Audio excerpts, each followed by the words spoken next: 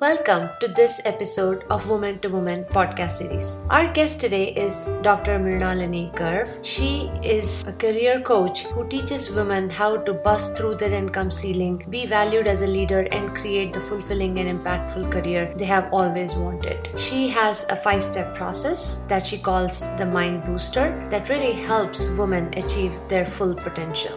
Hi Mrinalini, welcome to Woman podcast. So excited to be talking with you today. Divya, thank you so much. Thank you for having me. I'm looking forward to our conversation. Let's start for our listeners. What do you do today? I'm a career coach. I am America's exclusive coach for South Asian women. And my hope and mission with my offer is to help other women just like me, who speak like me, resonate with me, who have suffered with being underpaid, passed up for promotions, and never saying anything because of the culture and the way we were raised. I work with them to help them find their voice, speak up, be seen and admired and respected as a leader, and fast track to the next level, even if their bosses do not think they are ready for it. That's a great mission statement. You are actually trained as a medical physician. What led you to becoming a career coach? So how did that journey go about? So I started my career as a physician. I was trained as a physician in India. I practiced there for about 4 years.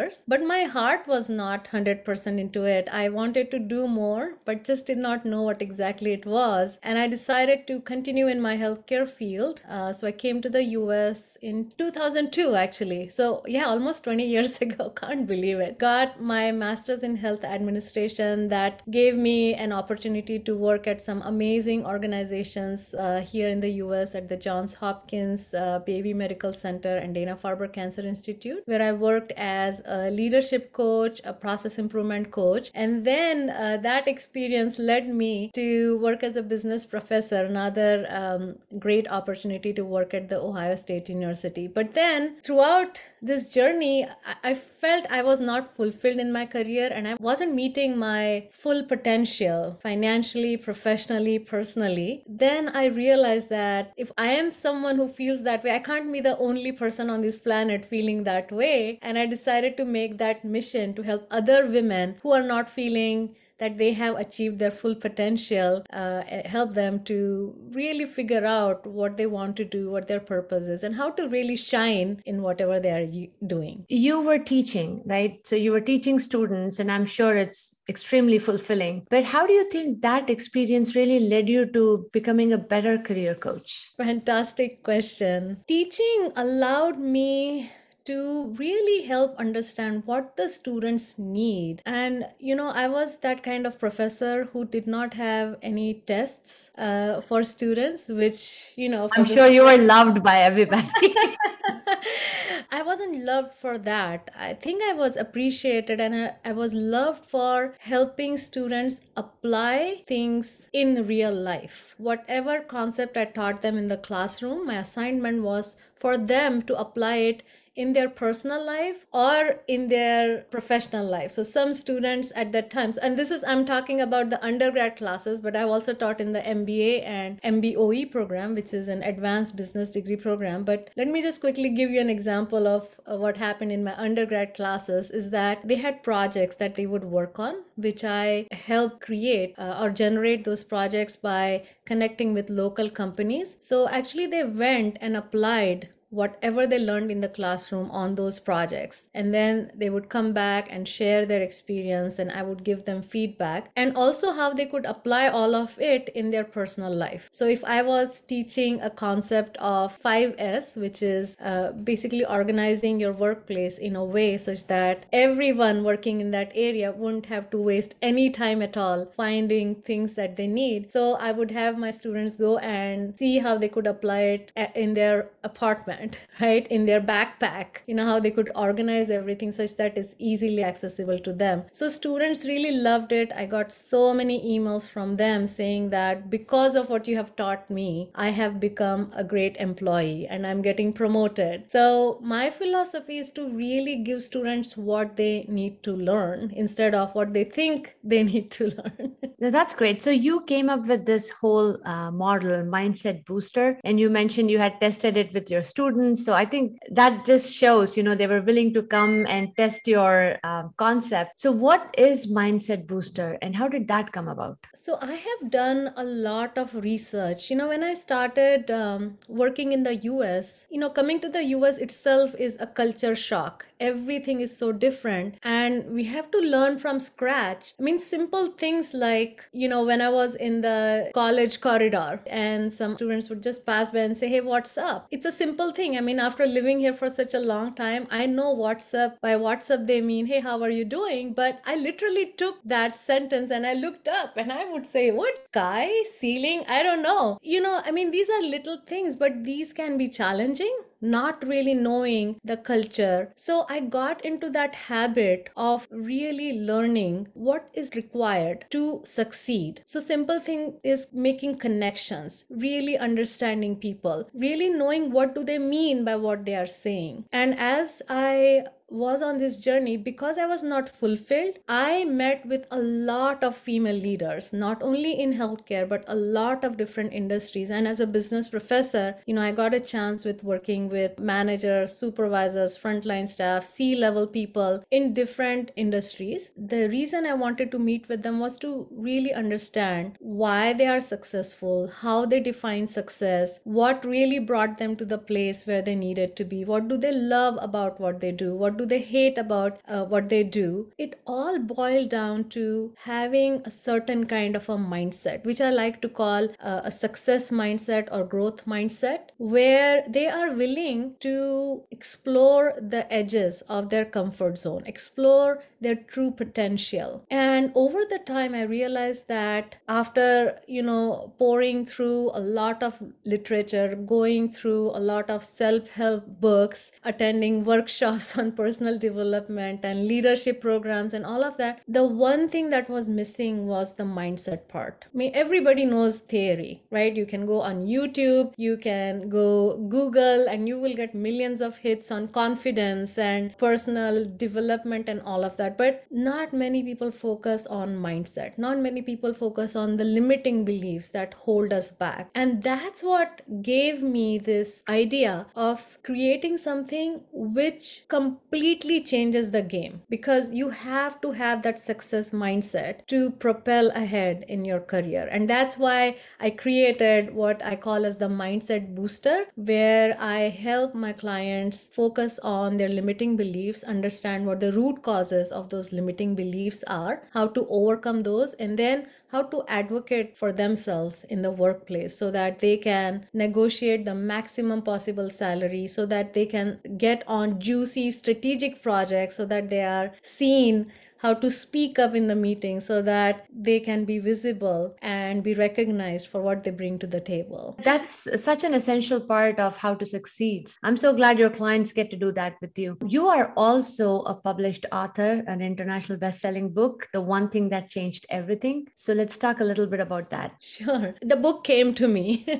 Basically, the main author of that book, she was my coach actually since I started my business. I took help of so many coaches, and that's why I am where I am. But she was one of my business coaches, and she came up with this idea that she would like to bring some strong women together who can share their stories, their victories, how they made lemonade from the lemons that were thrown at them. She reached out to me and I said, that's a great idea. Although I was feeling a bit vulnerable also because, it was about writing about my story and I really wasn't sure how everyone would take it. But then ultimately I realized that I'm not doing this for others. I'm doing this for me. And if my story inspires a single person on this planet, then I would feel that I'm successful if I could inspire somebody. And that was the thought process. So there were 19 other women who contributed to this book, and it ended up becoming an international best-selling book. So many stories, and it was just an amazing moment to be surrounded by these amazingly successful women who had gone through difficult stuff in their life, difficult childhood, difficult, adult life, and they are here. They are making it. They are very successful. They are very powerful, and they are changing lives. So it was a great honor for me to be a part of this book. Congratulations. Thank you. Thank you. So Mrinalini, we have chatted a little bit about your life, how things were. So let's just go back for a minute and talk about it. So you have had a very difficult time. You found yourself as a coach. You discovered that you were a better coach, and you had this passion than being just a physician. You also discovered a lot more about yourself along the way. So how did that journey come about? Wouldn't have been easy for you? You're right. It wasn't easy. It was a long, winding path to get to where I am. I would have loved it to have short circuited it and not have to go through this long, winding path to where I am. To take you back to the very beginning of my life, there are a few things in the South Asian culture which is normalized, which is parents hitting their children, the physical abuse. It's just considered a very normal thing. I mean, I was surrounded by friends who had their parents hitting them, physically abusing them, verbally abusing them, emotionally abusing them. And unfortunately, I had a rough childhood. My mom would hit me and my brother. And the interesting thing, Divya, about physical abuse is that even if it's normalized, it does impact your psyche. When a parent hits their child or scolds their child, because they do not know how to raise children, right? Because they feel that unless and until I punish them, because disciplining and punishing are two different things. You can have your children do the same thing without using any coercion or hitting or punishing, because they do not know, and most likely they were raised the same way. My mom raised me the same way. The thing with that is, if parents are not satisfied with their own life, invariably they tend to take the frustration out on their children, which is really unfair. And children really do not understand, well, if I did not come first in the classroom, why should I get punished so much? Why should I get hit? We don't even have the prefrontal cortex at that time to analyze that, oh, this is wrong, this is wrong. All we do is, a reptilian brain or the midbrain, it just goes into overdrive. As we grow up, we have the repercussions from the violence that we have been through. And I'm not just talking about physical abuse. I mean, children go through terrible stuff, sexual abuse, physical abuse, all of that stuff. And it impacts us in a way that, so if my mom is hitting me, I don't have the prefrontal cortex or the analytical ability to say that my mother is wrong, but I go into this mode that I must be so bad that my mom has to take such a drastic action to fix me. So what happens when I grow up, I feel that feeling of inadequacy. So I don't feel enough. If I'm afraid of my mom, that fear comes to our bosses, right? Authority figures. So we don't like confronting them. We are afraid to ask for what we deserve. So we undersell ourselves, and because that feeling of inadequacy is there, we constantly try to prove ourselves by taking on more, saying yes, I will do that, yes, I can help you. And then we end up overworking, and then we feel like an overqualified, underpaid workhorse. And even though we are doing all of it, we don't get any recognition, because now we have trained people around us to treat us like a workhorse. So instead of speaking up, which we are afraid to, because we were afraid of speaking up when we were younger, we bring that same attitude in our meetings. We bring that same attitude when we are talking to our bosses or the leaders in the company. So we don't feel that confidence. So whatever happens in the childhood, it gets reflected as an adult, and that's where the limiting beliefs actually come from. And if we don't fix that, no matter how many times we switch our jobs, no matter how many times we might get promoted, which by the way we don't, we mostly get passed up for promotions because we are not as confident as we should be, or we take a break. Oh, let me just take a break, I'll figure it out. What are you going to figure out? You won't be able to figure out anything unless and until you really understand why you're not confident. That has been my journey, and took me a long time to get to where I am. And when I work with women today, I know that they are so talented, they are so qualified, they are intelligent, they're smart, they're brilliant, but they're not getting paid as much as they should be. They're not speaking up as they should. They have self-doubt, and childhood experiences have led me to this place to be able to encourage and inspire and coach women just like me. I don't think I needed to have that experience to get here. I would have short circuited that experience and really done what I truly love. At that point, did you have any other father figure who really inspired you, guiding you in the right path? I wish I had somebody who would have said, I'm going to take you under my wings. Don't you worry. I've got you covered. And that's why I want to become that person who can take others under their wing and say that, hey, I've got you covered. But I have had many people, for example, one of my uncles, he said this one line when we had gone to see a live cricket match. He had some passes and we were able to get in the rooms where all the cricketers were going to be, and of course we had our autograph book and we went and were taking everybody's autographs, and he just made this comment: yes, it is fun to get other people's autographs, but do something about your life so that others will come to you to get your autograph. And I thought that was so powerful, and that just gave me this idea that I need to focus on my life. I need to define what success looks like. I don't need to go with the convention that you're successful only if you do this. And whoever resonates with me, they will come to me, they will reach out to me, and they will gain the encouragement and inspiration that they've been looking for. So coming back to childhood, you have a 4-year-old son. So how is your relationship with him? Thank goodness, I have done all the work.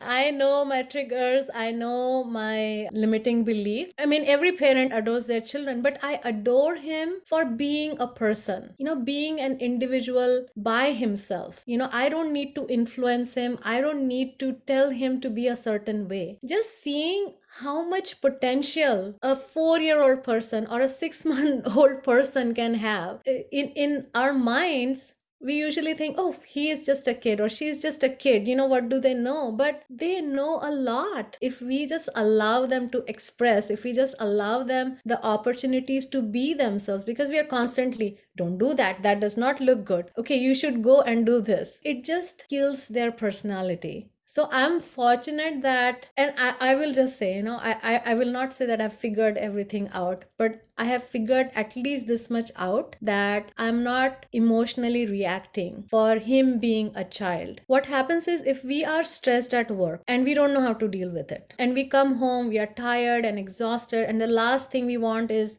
our child to come and say, mommy, please play with me. And we just lose it, right? It's like, I'm so exhausted and I don't have any time for you. And instead of really appreciating that, this child, all that this child wants in this moment is some time with him or her. But we are so busy, we are in overdrive. I'm exhausted. Why did he say that to me? I should have said this in the meeting. Why don't I speak up? Why did I not negotiate the salary?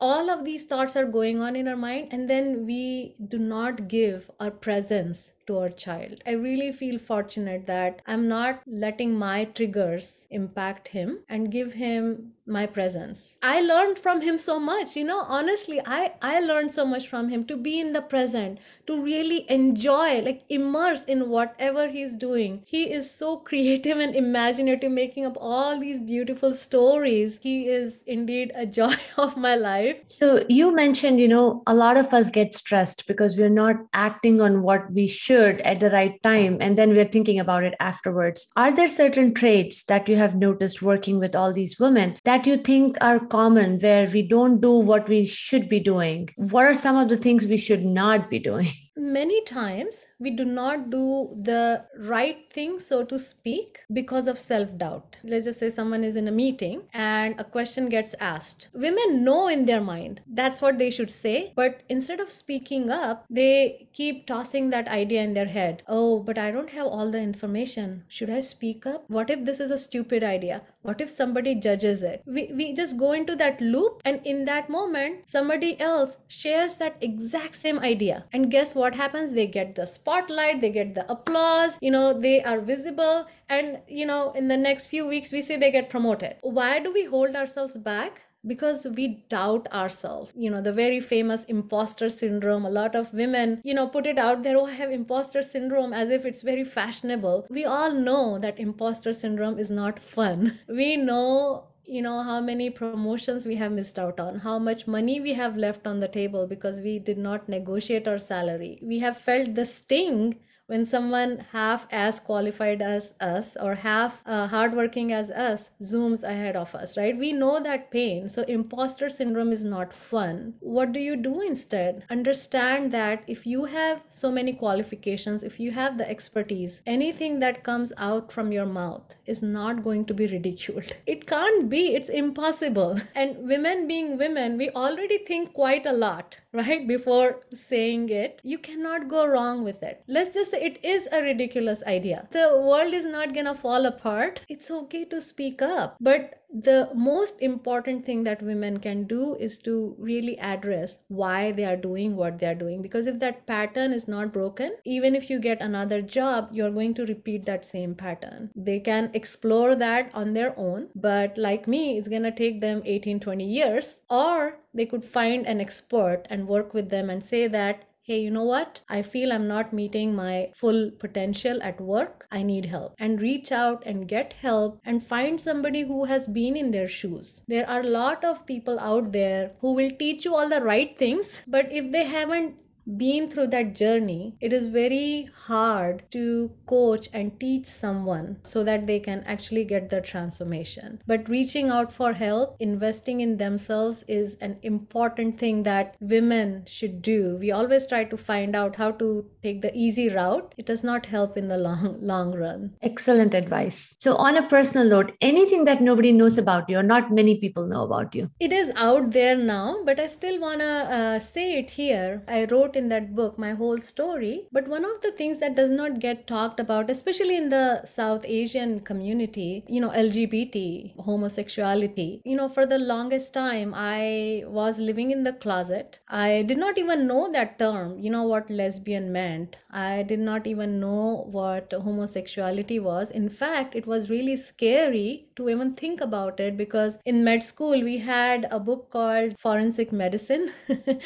medical legal aspects of healthcare, right, of health. And in that book it was clearly written, I still remember, there was this 3-line paragraph in that book. Basically it said homosexuality is crime under Indian law and it is a pervert behavior. So when I was growing up, I realized that I have feelings for girls as I was growing up for women. It really shook me when I read that, and I thought I am a criminal, and it was a really scary thought. And also because it's not spoken openly, I was not able to share it with my dad. My mom passed away when I was 14, but I was not able to share this with my dad or my brother, and I was not able to share it with my friends either, because I just did not know how it would be taken, and my friends were my only support system really at that time, so I did not want to alienate them. In South Asia or in India specifically, right, a girl comes to a certain age, then the most important worry that parents have is that, oh, I have to get my daughter married. Unfortunately, I did get into a marriage with a man, and of course it was not gonna work out, but it was just not having that knowledge and not having any role models. That time I did not know what I was doing. I was just following the convention. But then I came to the US. I was a research assistant for a professor who is a lesbian, and then she put me in touch with South Asian LGBT community, and that's when I realized this is who I am. And then filed for a divorce, which wasn't very pleasant. Then I found someone, fell in love, we got married. Now we are again in a process of divorce. But the thing is that, all these things, marriage, divorce, success, failure, if we just went by the convention, divorces can be considered as failures. But really, divorce is an internal journey. It's like really figuring out who you are, what truly gives you joy, how you want to live your life. And the more clarity you get, you have to commit to that. Commit to the life that you truly want for yourself and go after it, because people will always say something. Some will like you, some will hate you. And my thing is, on this planet, there will be 50% of people who like you, 50% of people who hate you. and I choose to focus on the 50% who like me, just live my life the way I want to live it without compromising and going after what I truly want. Thank you so much for sharing that. So, any closing comments, Mrinalini? One thing I'll say is that I want to share the commonest mistake that women make in their career. A lot of the times it does not seem that way, but women tend to treat their career as a hobby. I get to speak with so many women and they say that money is not that important, but I want recognition. But then I speak with so many women and they say that, well, I need money for my children's education. I haven't saved up enough. I don't have money saved up for retirement. I constantly live within the means because, that's how we have been taught, especially in the South Asian culture. Instead of really, and also, if they're married, taking their spouses for granted that they will take the majority of the financial responsibility. But you know what? With the changing world, what if there are layoffs? What if something happens? So it's important that women treat their career as a career and say that I'm not going to settle. I want recognition and I also want money, because why wouldn't you? You do need money to support your family. So you cannot just say that money isn't important, because that's what we do with hobbies, right? You do the hobby because you don't expect to make any money, or at least not a lot of money. The one thought I want to leave here is that women really treat their career as a career and not as a hobby. Great advice. Thank you so much for sharing your experiences, your journey. Personally, really appreciate it. Thank you so much. Thank you so much, Divya. Thank you for having me here. And thank you for being this messenger and inspiring other women to really take charge of their careers and their lives. So it has been a pleasure knowing you, knowing the work that you're doing. And thank you for having me here.